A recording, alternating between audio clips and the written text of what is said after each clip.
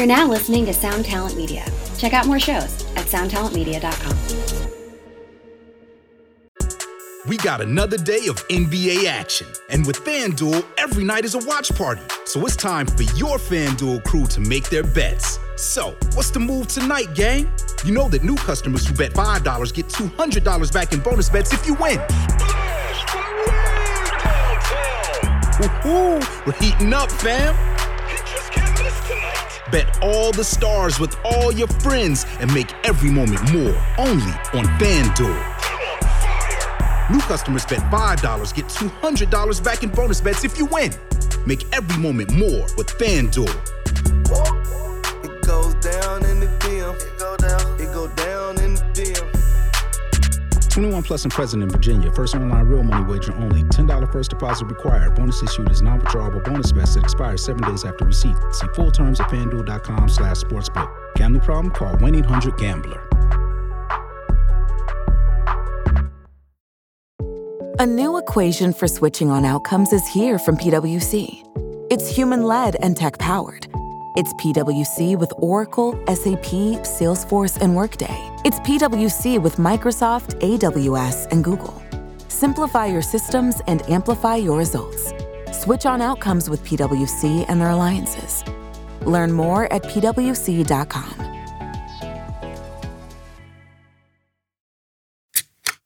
This is the Jabberjaw Podcast Network.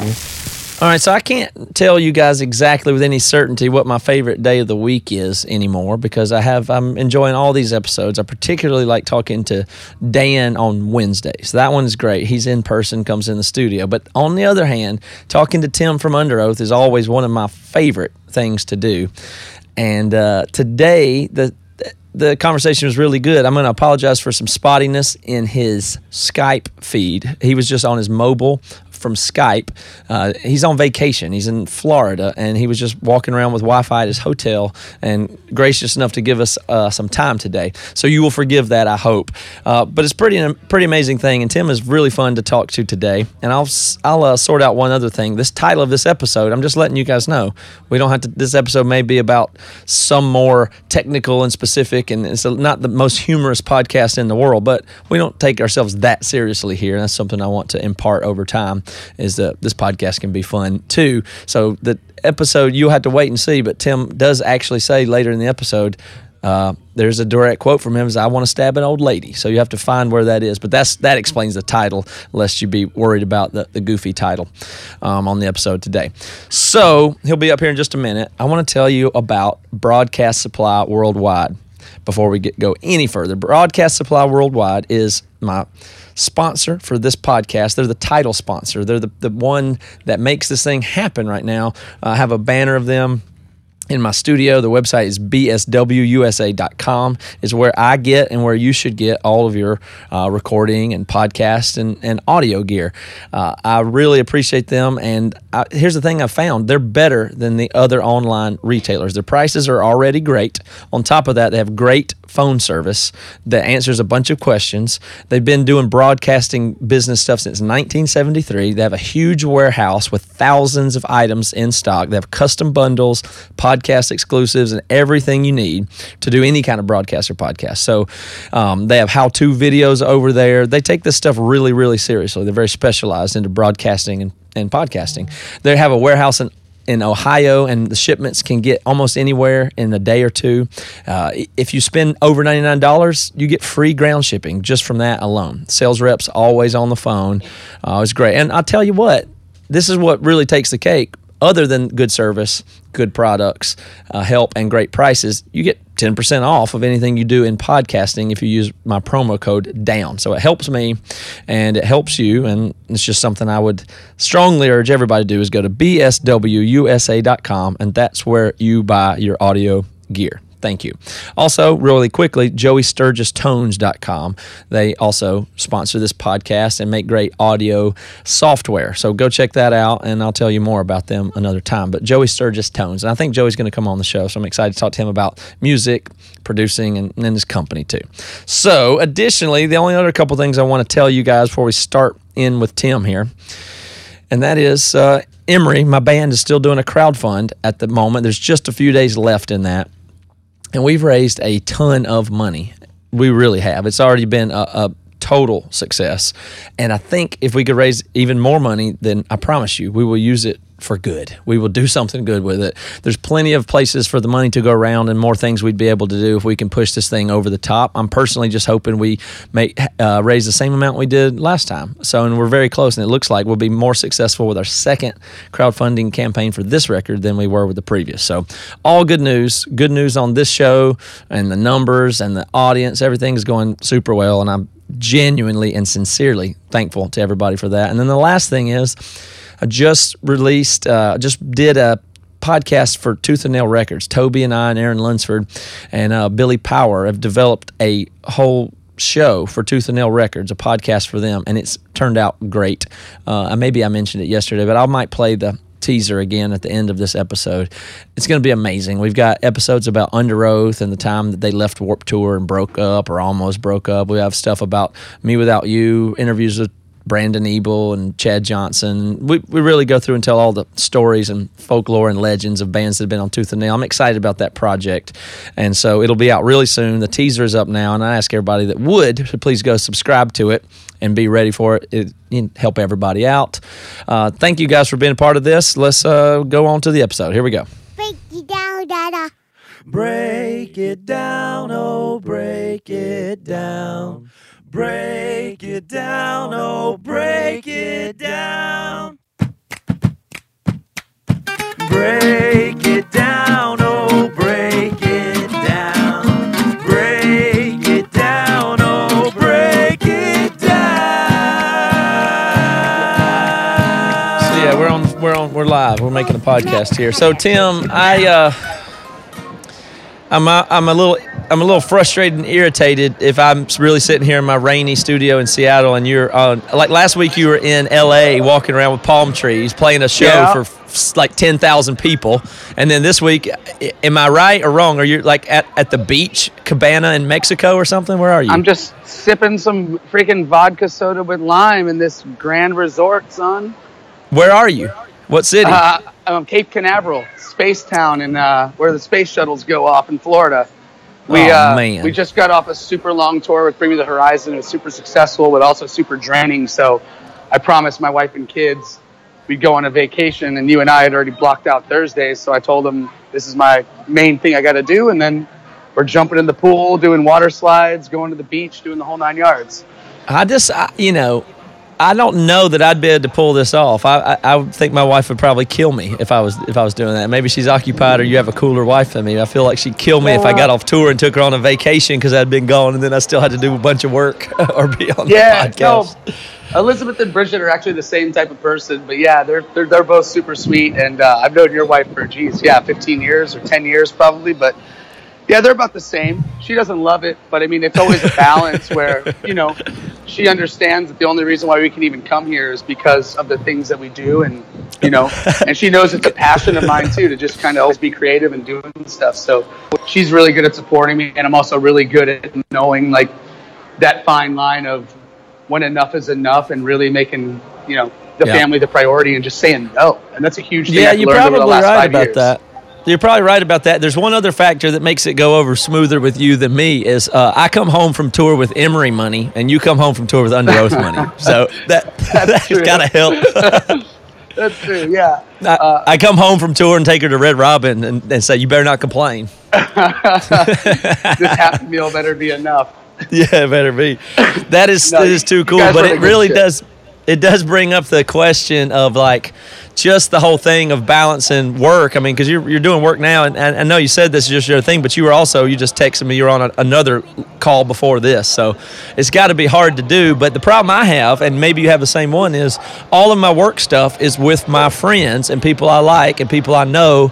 Yeah. And so it's gotten to the point where that's so blurry that there's just no difference, and almost everything goes through messaging and text these days for me. Email's so slim that I get texts all the time from people that I seem like a jerk if I'm ignoring, but so much business comes through very, very personal channels for me, like phone calls and texts. That seems like everything I do is over that, and there's just no distinction. I'm not doing a great job of managing it, to be honest. So Yeah, I mean, I think it's tough. I mean, I think that's something we all have to battle. And I really think the larger component of like just work and personal always melding is it's cool, right? So like the funny stuff that you could talk about is just everything I do is deductible.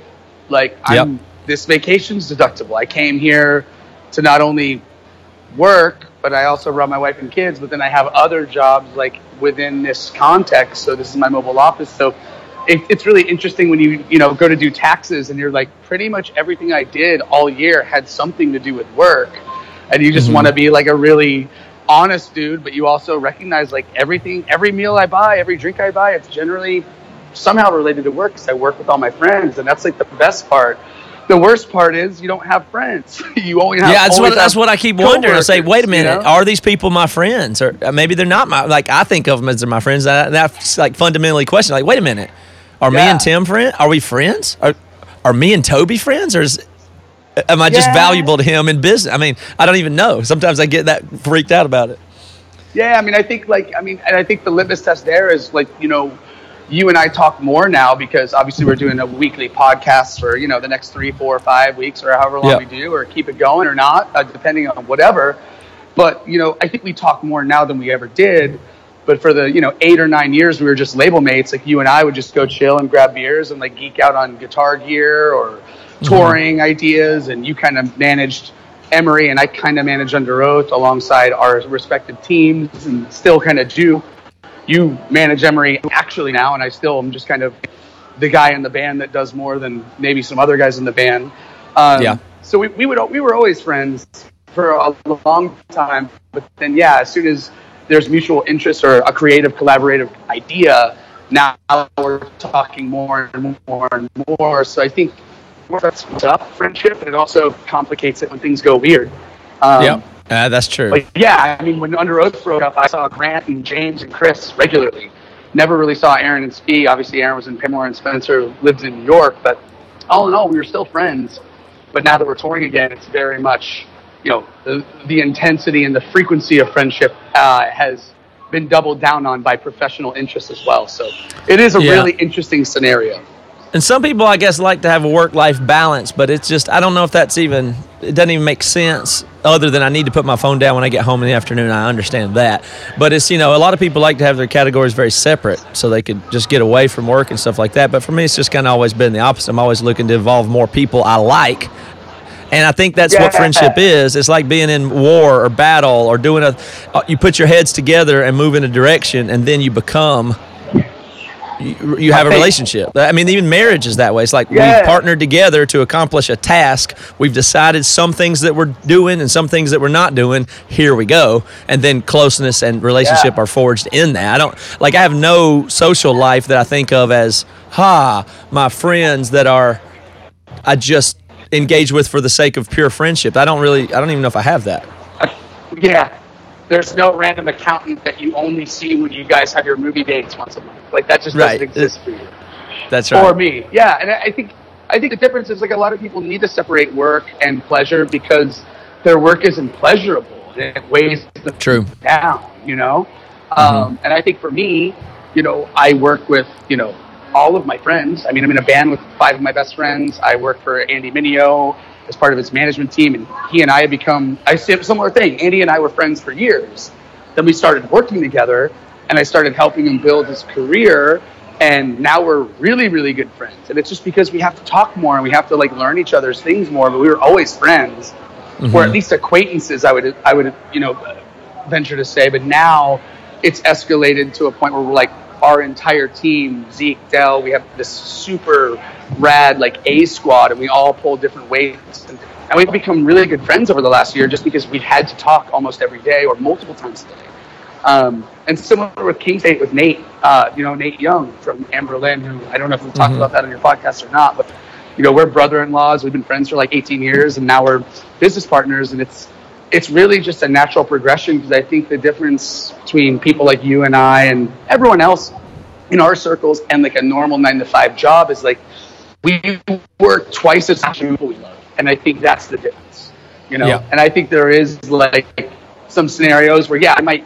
make more money than X guy every once in a while, but damn sure I've worked 3 times as hard as that dude. So when you break it out hour for hour, yeah, I'm probably making minimum wage. I've just worked 10,000 hours for 5 years and got nothing for it. You know what I mean? No, that's for sure. I think that's really good perspective to keep. That doesn't ever make you rethink what you do, right? I mean, you at some point when Underoath stopped, you were looking at what I would call going straight, or no? Like you were looking for a normal job? Yeah, I had a normal job. You were trying to build that with merch line and stuff? Yeah, I mean, I worked for my friend Nate for 5 years, and James, our guitar player, still works there. Mm-hmm. And all of my best friends work there. Jay from the Almost works there. It's just a great company to work for and to work alongside. But yeah, I mean, I feel so burnt out on the entrepreneurial, build your own thing grind that they just need that consistency. And by the time I started working for Merchline, I was there. I felt like I was there. You know, I felt like I was in a spot where I had toured for so long and, you know, just kind of got burnt out. And, you know, if you go out for 1 or 2 tours a year and you make decent money, it's one thing. But when you have to tour 10 months a year just to pay your bills, that's another.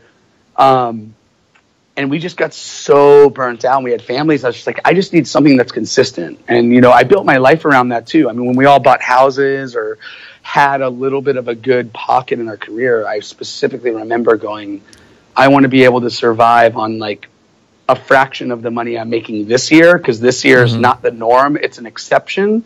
And I have to prepare for that. So I bought I have a nice house, but I bought a very modest house in comparison to what we were being offered by banks and things like that. And just all in all, just kind of built my life to where I could go somewhere and make a specific amount of money, a reasonable amount of money that anyone can do that works hard and still live comfortably. And that's what I did. And I did that for 5 or 6 years and really just started getting a little stir crazy.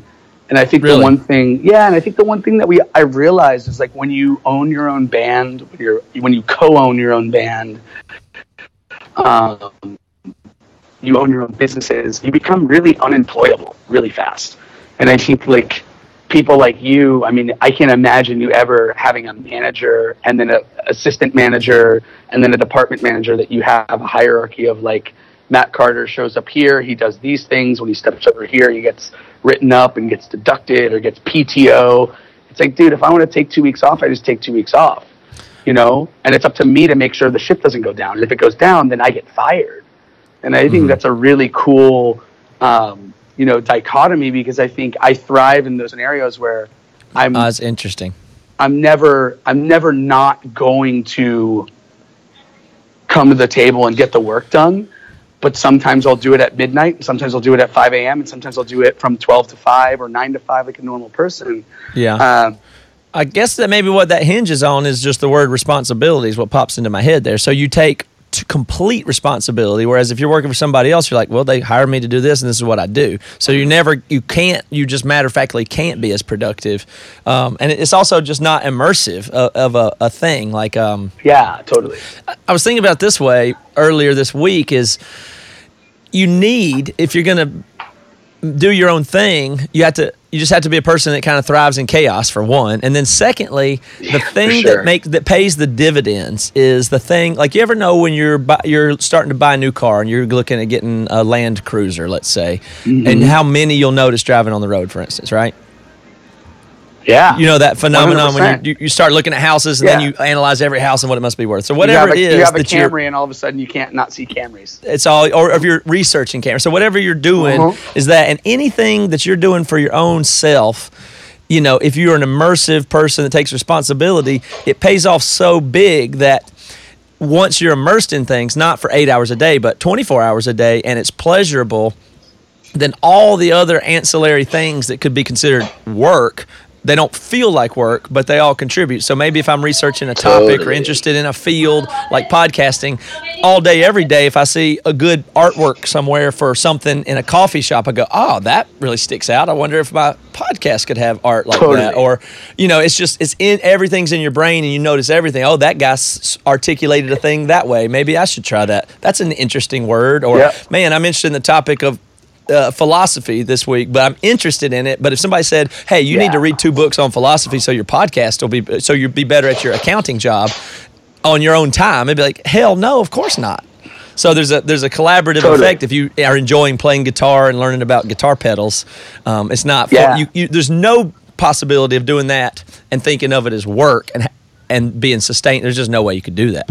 You couldn't do it. And I think that I think there's also a huge push for me in surrounding yourself with creative people. I was just talking to Grant, our bass player, about this. You know Grant, but for everyone who doesn't know, and we were just talking about different lives and different paths that certain people take.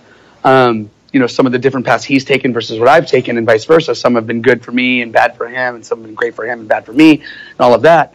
But the one thing I realized is the pattern with all of us is that we've all done things based on the company we keep, and I've always been, and I think we touched on this last week when we were talking about, music and movement and things like that. But it's I've always been for friends in the band.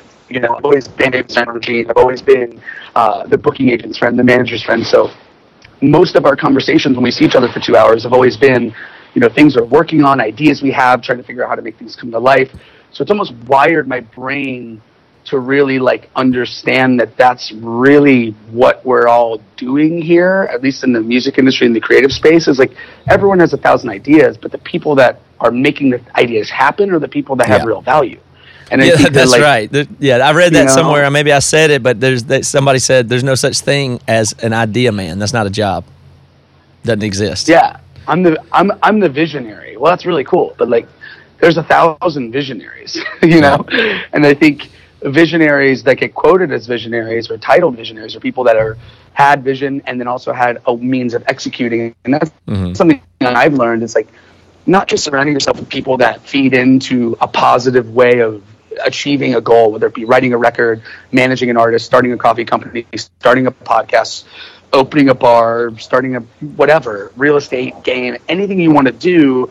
You not only have to surround yourself with people that have done it alongside you, better, worse, all of that, but then there's this whole other wing where you also have to recognize your weaknesses. And everyone knows what they know, but a lot of people aren't willing to deep dive into their own psyche and know what they don't know. Oh yeah. And I think for me, something I've learned is when I stop trying to be the John Wayne of every single facet of my business or my partnership with someone or my assistance to someone, I realized that I'm more effective at my job. For instance, with Andy Mineo, I'm not an accountant, but I know the best accountants and the best business managers in the world. My job in that role isn't to tell a bunch of people I got it taken care of. It's dude, I know who to go to, and I'm going to put all of these people around us that are better than us at every single one of their fields, and that's why we pay them. It's not an expense, it's an investment for a more stable long-term business. Similar with King State Coffee Company or Bad Christian or Break It Down the podcast. It's you could do all of it probably, but you do these 2 things that only you can do, and then rest and learning your weaknesses and your strengths and That's right. I don't want anyone to try to touch my strengths, but I definitely am fully okay with talking about my weaknesses, and I would more than gladly give that up along with a bunch of my own money just so I don't have to deal with it and I can run in the one way that I can do. Yeah. And that's really important, and that's where people get held up. But people hear that wrong. Sorry, we're having a little glitch again, but people hear that wrong and think, I don't have to do what I don't want to do. I just pay people to do stuff. I mean, you're privileged to know that if you do so get yourself supported right, you probably are going to be successful anyway because you already have a track record and have had success. And, somebody starting out doesn't just go farm out and be able to pay everybody and expect it to ever work out kind of thing. So we come from a privileged position when we say that, but I just think that, it's taken me exactly my whole life to even begin to learn how to let go of stuff. But had I not been a control freak for the period of time that I was, I wouldn't have learned all the things that I know to let go of. So that's part of the balance of it as well. I never say accounting. I don't know anything about accounting. I say, well, I know a pretty decent amount about accounting, and I hate it. That's what I know. It's not that. Well, that's not my expert field. I mean, I do get it. I hate it. Yeah, basically. Totally. I mean, I've done accounting for 2 businesses now, and I know that it's a chore, and it's not something I enjoy. But beyond that, there's other people that are better at it, and I lose money every year that I try to file my own taxes by myself because someone else knows how to do it better. Someone else knows how to manage purchases better or financing better. So it saves you money in the long run. And you only know that because you've already done every single aspect of the business yourself for a decade. And now you can really have honest introspection as a business owner or an idea man or a visionary. Yeah. The other thing that's interesting that's come to me lately, and I know you're on this wavelength too, as we've discussed it, but it's like the way I negotiate has changed almost entirely. But after doing this Bad Christian thing and getting it going and working with so many friends where they're actually dependent on you, and it's not just a band, but it's all these other things. My negotiating used to just be try to get stuff as cheap as you can or whatever, and now I just don't use that anymore. Unless it's somebody I don't know and have no affiliation from, and then it's like whatever. I mean, it's I'd like to get the highest deal I could on some whatever one-off deal with some company that I don't know or something, or even a freelance thing that nobody But in general, if I'm going to have to work with the people, I have to give them at least as much money as that they will be stoked. I can't have anybody around me or my culture that feels like I'm not getting my fair share. That'll ruin the whole culture. So if you're one of my friends that I text with and we have a money deal, my question is not, here's what I offer you. It's like, here's the way I always phrase it lately, and it's worked so far, is what is the minimum amount of money that you will need to where you're stoked to do this completely? Sure. What's the lowest amount of money where you will be stoked to be doing this? And then if I can't afford it, I can't afford it. I understand that. But I don't want you to do it for really less. I don't want you to. And then that's really been working out for me lately so far. There's probably some stuff I need to tweak, but that's a premise I've been using to negotiate lately. Yeah, and what's really cool is what that type of ethos does. And sorry if it's glitchy. I'm hearing you perfect. So I hope that I'm coming back perfect. Yeah, you're okay. I mean, you have Bunda and Reba and all these people, and I mean, I think they're all sitting even right behind you. The cool thing about like knowing where you're coming from and knowing that it's like honest and communal based, even though you have a business to run and your goal is to make money on top of all the expenses you pay everyone else, is that you can have conversations like this in public and there's not anything weird. You're not talking about, that's right. Well, how do I get a raise? Like, what if I'm the ad guy and that we go from $25 million a year in ads to $500 million? Like, how am I going to get compensated? Like, there's a very clear dialogue of like, dude, I got to make this ship float, which means I can't give you everything you ever want, because if I gave you that, like, nothing works. But there's also this really cool thing of like, I'm not coming at you to get the most out of you for the least money I can pay you and make you get a second job around Christmas, and I'm just sitting here bawling, and I think that's really important. And like, we've always run our businesses like that. I mean, as me personally, and then Underoath and all of our friends, it's like, I remember Randy coming to us in like 2005 going, you have the highest paid crew in the scene. Like, what the hell are you guys doing? You've always been crazy with that, yeah. And it's like, but these people make our show go off without a hitch. And beyond that, like, they're my friends. Like, I know I could probably get a drum tech for $400 and an internship credit from some drum school. But like, no, like our dudes are going to make like really, really good money. What do you pay a drum tech range? You don't have to say a specific guy, but what kind of money do you pay a drum tech? Drum techs normally, I think in our area, get between 500 and 700, I would say. And we're at about 1,000. And I don't have anything about money. Like, I don't care about money. I think when people get weird about money, it's because they care too much. It's like, someone constantly drilling home that they're not an alcoholic. It's like, oh, then you're actually the alcoholic. It's like, I think people that can't just be honest about things have some weird issue with it. But yeah, I mean, we pay, everyone in our crew makes $1,000 a week or more, which is more money than my dad's ever made in his life. How many people are on your crew? 6. So we have probably about $10,000 to $11,000 a week just in personal salaries. My God. For our people that are our friends, just to make our show happen. So people hear, oh, they made $5,000 or $10,000 or $20,000 last night. It's like, dude, yeah, we spent all of it on like everything, the lights, the truck, the crew, the bus. And so, I mean, it's really funny. I think Aaron Lunsford even touched on that in his book that he wrote. He's like, everyone thinks we're rich, and Underoath is probably the closest band to being rich in Marcin because they kind of became the biggest for a minute. And even those dudes finally just started making like what's considered good money. Now I don't complain at all, but it's funny because, you know, you'll see $1 million come in like 6 months and 80% of it is just gone. And then the other 20% of it's split 7 ways. Yeah. You know, between your manager and 6 members. So it's like it is a Tetris game, but yeah, I mean, it's like those dudes crush, and like, and those things come from, you know, just long lines of figuring that out. And, you know, back in the day, we always paid our drum tech $600 to $750, and we had dudes like working in the headlining bands that were making $100 less than our tech. And it's like, I understand that, because when you're the guy, you have all the leverage. You're the boss. You own Bad Christian. You own Break It Down. Like, you could fire everyone behind you and hire interns now because you could put a PSA and 40,000 people would hit you up.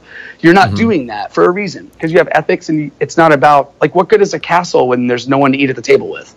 You know, I'd rather make less money and have all my friends make enough money where on a day off we could all go get 5 beers and like have a rage night and just decompress, you know. But when there's only one dude on the tour making money and you're at the cocktail bar drinking that would be $15 so bad, Mai Tais alone, that's what right. A lot of like, would you want to, like, that's what I ask people a lot of times of myself, is that if this worked and was super successful, could that be bad? You know, like, what would be bad about it? Like what if I negotiated to get all the money and then I did? Whew, that would be horrible if it worked out.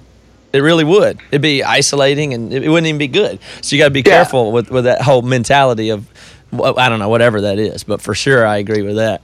I want to talk about another thing while you're on vacation here and shift gears. But tell me about this VR stuff. I've been thinking a lot. I haven't ever touched VR, and I don't know almost anything about it, but I find myself thinking about it a lot. But tell me what you were talking about VR earlier. Oh man, yeah. I mean, just in the Rebirth tour last year, a dude came with like a 360 camera and shot our set in VR. Ended up being pretty cool, but it was like kind of pre-market. And then this year we went back to San Francisco, and a VR company came and shot Bring Me the Horizon. But what's really interesting is that Chris, our keyboard player, has gotten really into VR, and he's actually started a VR company with one of our developer friends from Orlando. It's going to be insane. Oh, I got to talk to him about this then. You give me 10 minutes of it, and I'll have him on sometime. Oh, dude, I mean, I can't even tell you about it, because it's like, it's kind of, I don't know what it is, but there's like a bunch of NDA stuff, and they're talking to like Oculus Rift guys and stuff. It's wild.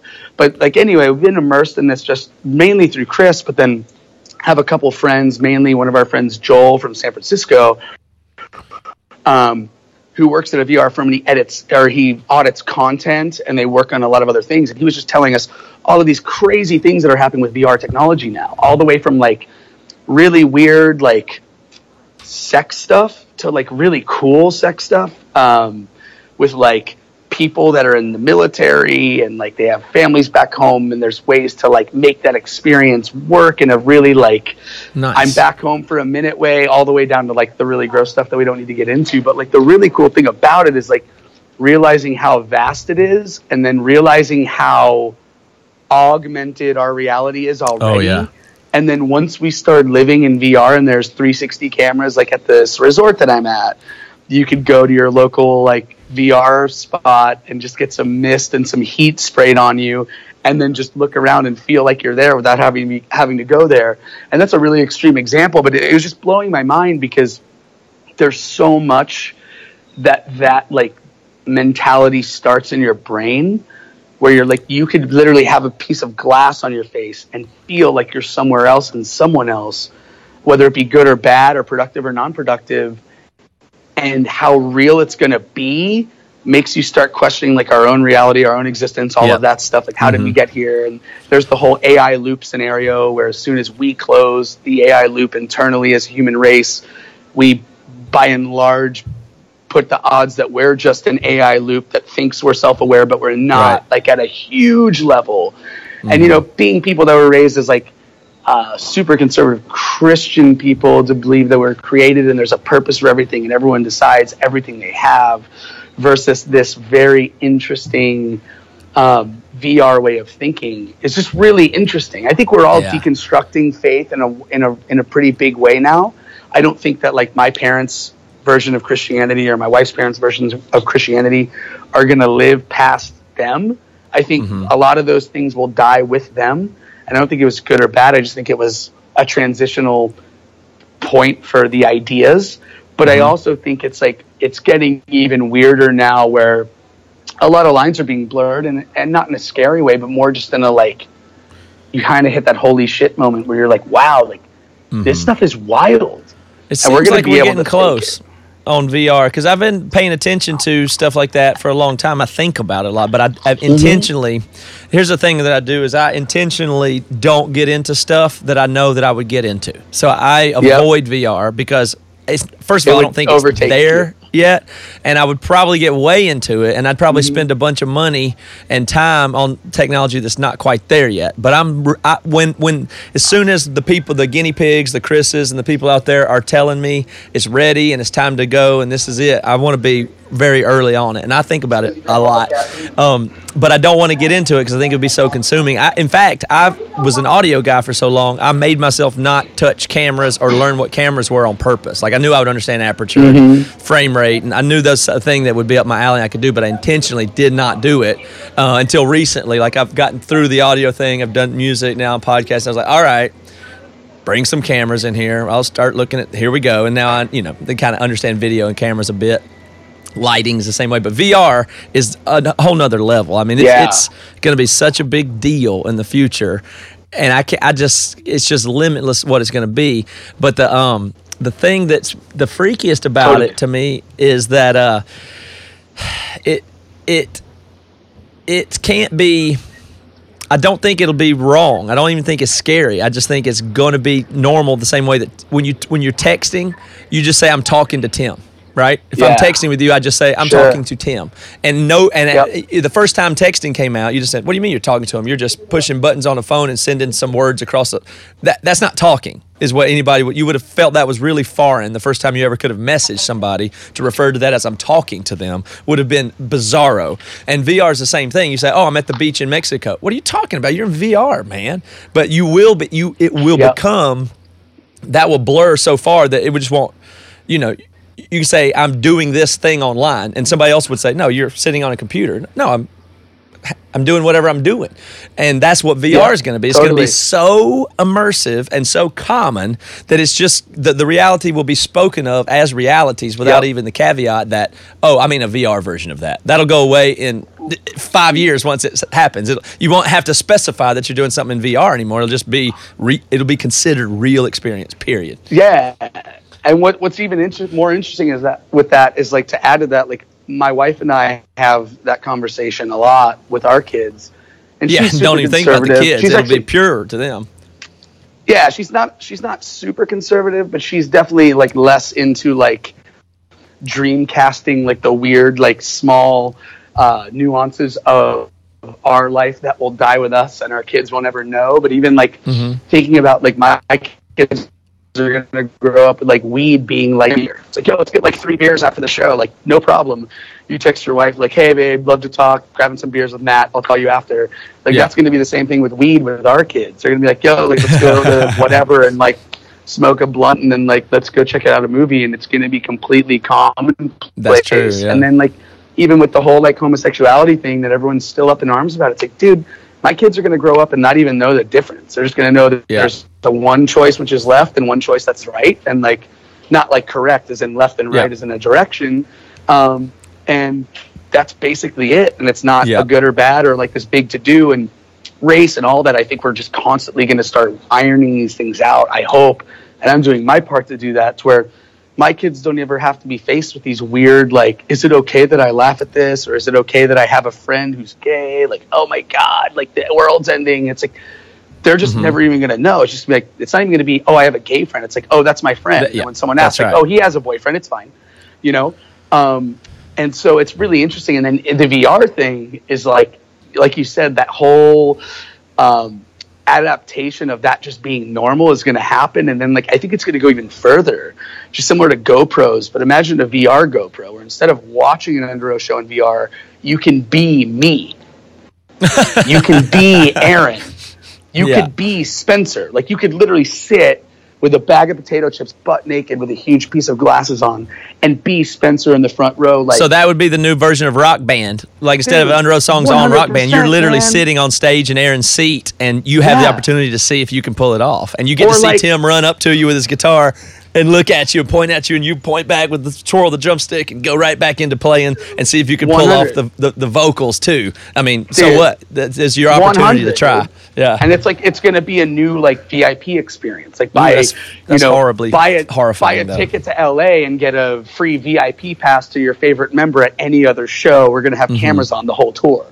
So it's like you get this really immersive experience that's bigger than watching a sound check or watching a documentary or watching a YouTube video update. It's like, dude, I'm watching this stuff real time. And then like there's going to be some Fugazi punk rock bands. Like, we don't charge. We just put cameras everywhere and it's open source and like break the whole thing down again. And it's like always going to be elevating and recycling. Let me put a question to you and I'll let you go because I don't want to keep you long on vacation. But let me go back to something we talked about last week and tie it exactly to what you're talking about right now. Last week we were discussing the energy when you get all those people together and the way that looks and feels and what's really going on there. Will that be simulatable in VR? Like you'll have a crowd. Will you feel, for instance, nervous or stage fright, even though you know it's VR? Will it really be there, or is there some inescapable part of the energy that's intangible or immaterial? And if so, we know that power is so addictive and attractive. If you had the ability to not work on playing guitar to get good, to get fans, but you could walk into a VR thing and play for 5,000 people, and they get to be James and play guitar with you at an Underoath show, how would anybody ever not just start doing that right away and live there for the rest of their life? Like, as powerful as the power of the crowd, and if those things can be recreated, wouldn't it suck everybody in immediately just playing stadium arena video games instead of ever playing music or going on a date? Yeah, totally. Well, so just to be clear, I got a 10% battery warning 5 minutes ago. So if I cut off, problem. That's what happened, and I'll see you next week. Thanks for listening. No, I think the biggest thing for me is like, it's going to be so immersive. And so my friend Joel from San Francisco, the VR dude, he brought this thing called a bass pack, right? And so it's for VR, it's for video games. It's a bass thing you strap to your body, and it's a full, like, it looks like a Camelback, like those mountain bike things. It's got multiple subwoofers, and as the bass goes up and down, like if you listen to like an EDM or a hip hop song, and it's like bing, boom, bing, boom, it hits different parts of your back, which are scientifically placed there to make you feel like it's going up and then down, and you literally feel like you're sitting next to a subwoofer. So imagine, like, as that technology goes, you have a bass pack, you have legs, you have like a throat thing. It's hot when you walk in front of a light in VR, and then it gets cool as you walk away. Like, it's going to get like bodysuit level very soon, I believe, and it's going to be to a point where like it's going to help a lot of people. Like, you can't be at a birthday party or something. They're going to be able to enjoy this experience as if they were right there. It's going to be beautiful, which we even saw at the Super Bowl with, I think, Samsung or Subaru or something, where there was this immersive 3D, non-VR, but similar scenario with the troops and their families. It was beautiful. Like, there's going to be these good moments, and there's going to be really bad moments, you know, where like your 13-year-old kid's 400 pounds and thinks he's in Metallica, or your 17-year-old son's like being married because he keeps having success with, like, you know, Kim Kardashian, who's instead of selling porn tapes, selling like VR experiences where you're the guy, you know, and that's what's going to happen. So it's like with every good thing that happens, it's a bad thing, and as long as and that's when we realize like it's not about like society raising our expectations or lowering them or raising my children. Like, I have to raise my children to know that there's, you know, there's beer, there's alcohol, there's sex, there's drugs, there's morality, there's immorality. And, you know, they're going to have a curve that I don't have as they grow into their things. They're going to be like, oh, that's my old-fashioned dad, versus going, I can't believe my dad instilled this. I'm so glad I haven't done all of these things. I was able to achieve all of these things. And that's really my goal. But you're right. I think the VR thing is going to have a lot of, like, very damaging effects in the gaming, lackadaisical world. It's also going to have a lot of beautiful effects, and there's a lot of people in the VR community that are know that porn and disgusting things and murder scenes and like dude, everything you can imagine, which is crazy. Yeah, it'll be everything, yeah. Like you could be like, dude, I just always wanted to like stab an old lady, and someone's gonna like give you the opportunity to like murder. Yeah, that's Westworld too. Yeah, then not go to jail. Yeah. Exactly. Mm-hmm. It's like we're almost there. Yeah. And so as you see in that, it's like there's a lot of bad people and there's a lot, like a few good people, and I think there's a lot of people in always PR wanted that to know stab it's an old coming. lady. Yeah. We can title the episode I've that never if you wanted like. to do that. Yeah, old lady gets stabbed on Break It Down podcast with Matt Carter, only in virtual reality. But yeah, it's just one of those things where it's going to be there. And there's a lot of cool people that are understanding that the porn industry, just like movies, just like the internet, is going to be a huge industry. And they're actively working to equalize that and know that they can't stop it. So let's just make sure there's enough light where there's a lot of dark. And I really enjoy that. And I think that's really important. Yeah, it's a brave way to look at it. You just got to hang in there and do it and not resist the technologies. I mean, 100%. I have another whole thought, which we'll get into another time, of just, I think we're in the most dangerous time of all to get out of the technology loop. Like, we have the potential to be the biggest lame duck generation of all time, I believe. People that are our age do. I really do believe that. So I think, you just can't lean out of technology and say, it's for the kids. You could have gotten away with that in previous centuries and decades. You won't be able to in the future, or you just can't. And no generations below us, I believe they'll all be very adoptive of new technologies always. You know 100%. What I'm saying? So that one gap of people like us that grew up the time we did without the internet, before this tech revolution, we're in the most danger of anybody of being obsolete 100%. beings. But anyway, thank you for giving me your time on your vacation. I hope you have a great time. I'm enjoying this very much, and we'll talk to you next week about whatever we can come up with. It's my pleasure. I'll talk to you soon. See you guys next Thursday. Thanks, Tim. All right, see you guys.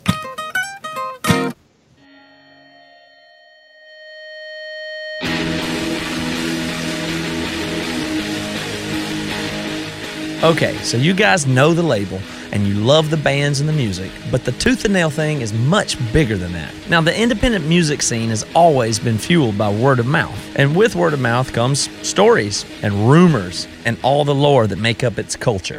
But we were literally walking to Taco Bell to get food, and he just stopped off in a dumpster in the Taco Bell parking lot and was like pulling food out. So no doubt you've heard rumors and some of the stuff that goes on behind the scenes and some of the stuff that's happened to the bands on the road, but how do you know what's true and what's not?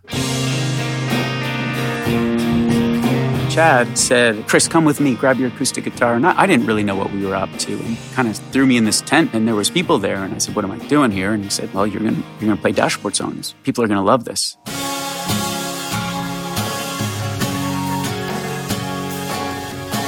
So join me, Matt Carter, and Toby Morrell from Emory. And so trying to find them and meet up with them and get a hold of them was just unbelievable. And Aaron Lunsford from As Cities Burn. You're going to come on Tooth and Nail. You're going to be the next Underoath. It's going to be awesome. We're going to investigate the stories. There was a point in time where I was getting Bible verses yelled at me, and I just thought, this is ridiculous. At that point, I was like, let's go home, because this is not where I want to be. And we talked to the artists. Said, like, I could leave if you'd rather. We talked to the A&R guys, the tour managers, the producers, everybody involved. And I'm like, am I the only one who's hearing this story right now? Am I taking crazy pills? Like, why don't you just borrow someone's cell phone? So we're excited to announce Labeled, the stories, rumors, and legends of Tooth and Nail Records. Season 1 is coming soon, so subscribe right now on iTunes or wherever you get your podcasts, and you can just search Labeled or Tooth and Nail Podcast. See you soon. You've been listening to the Jabberjaw Podcast Network, jabberjawmedia.com.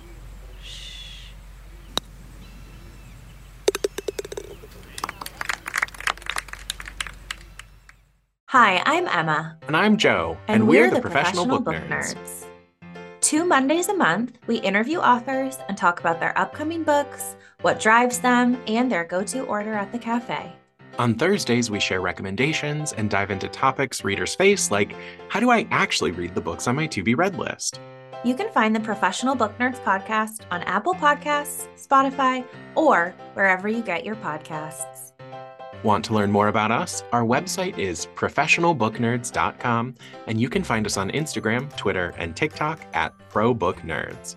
We hope you'll come and listen, and as always, happy reading. This is Krista Makes, guitarist and vocalist for Less Than Jake, and host of Krista Makes a Podcast, a songwriting podcast where every week I'm joined by an amazing guest to break down the writing, recording, and release of one iconic song from their career. In our giant evergreen back catalog of episodes, we've had rock legends such as Dee Snider and Huey Lewis, punk rock favorites like Mark Hoppus, Fat Mike, and Brett Gurewitz, and up-and-coming artists of today such as Liz Stokes of the Beths and Genesis Owusu. We've had guests from all genres and styles of music, and I guarantee that if you peruse our back catalog, you'll see several episodes that'll make you say, man, I gotta hear that. Whether you're a fan of music or a creator of music yourself, you'll take away a whole new appreciation for the songs you know and love. Krista Makes a Podcast is available for free on all the places you could possibly listen to podcasts, and new episodes come out every Monday.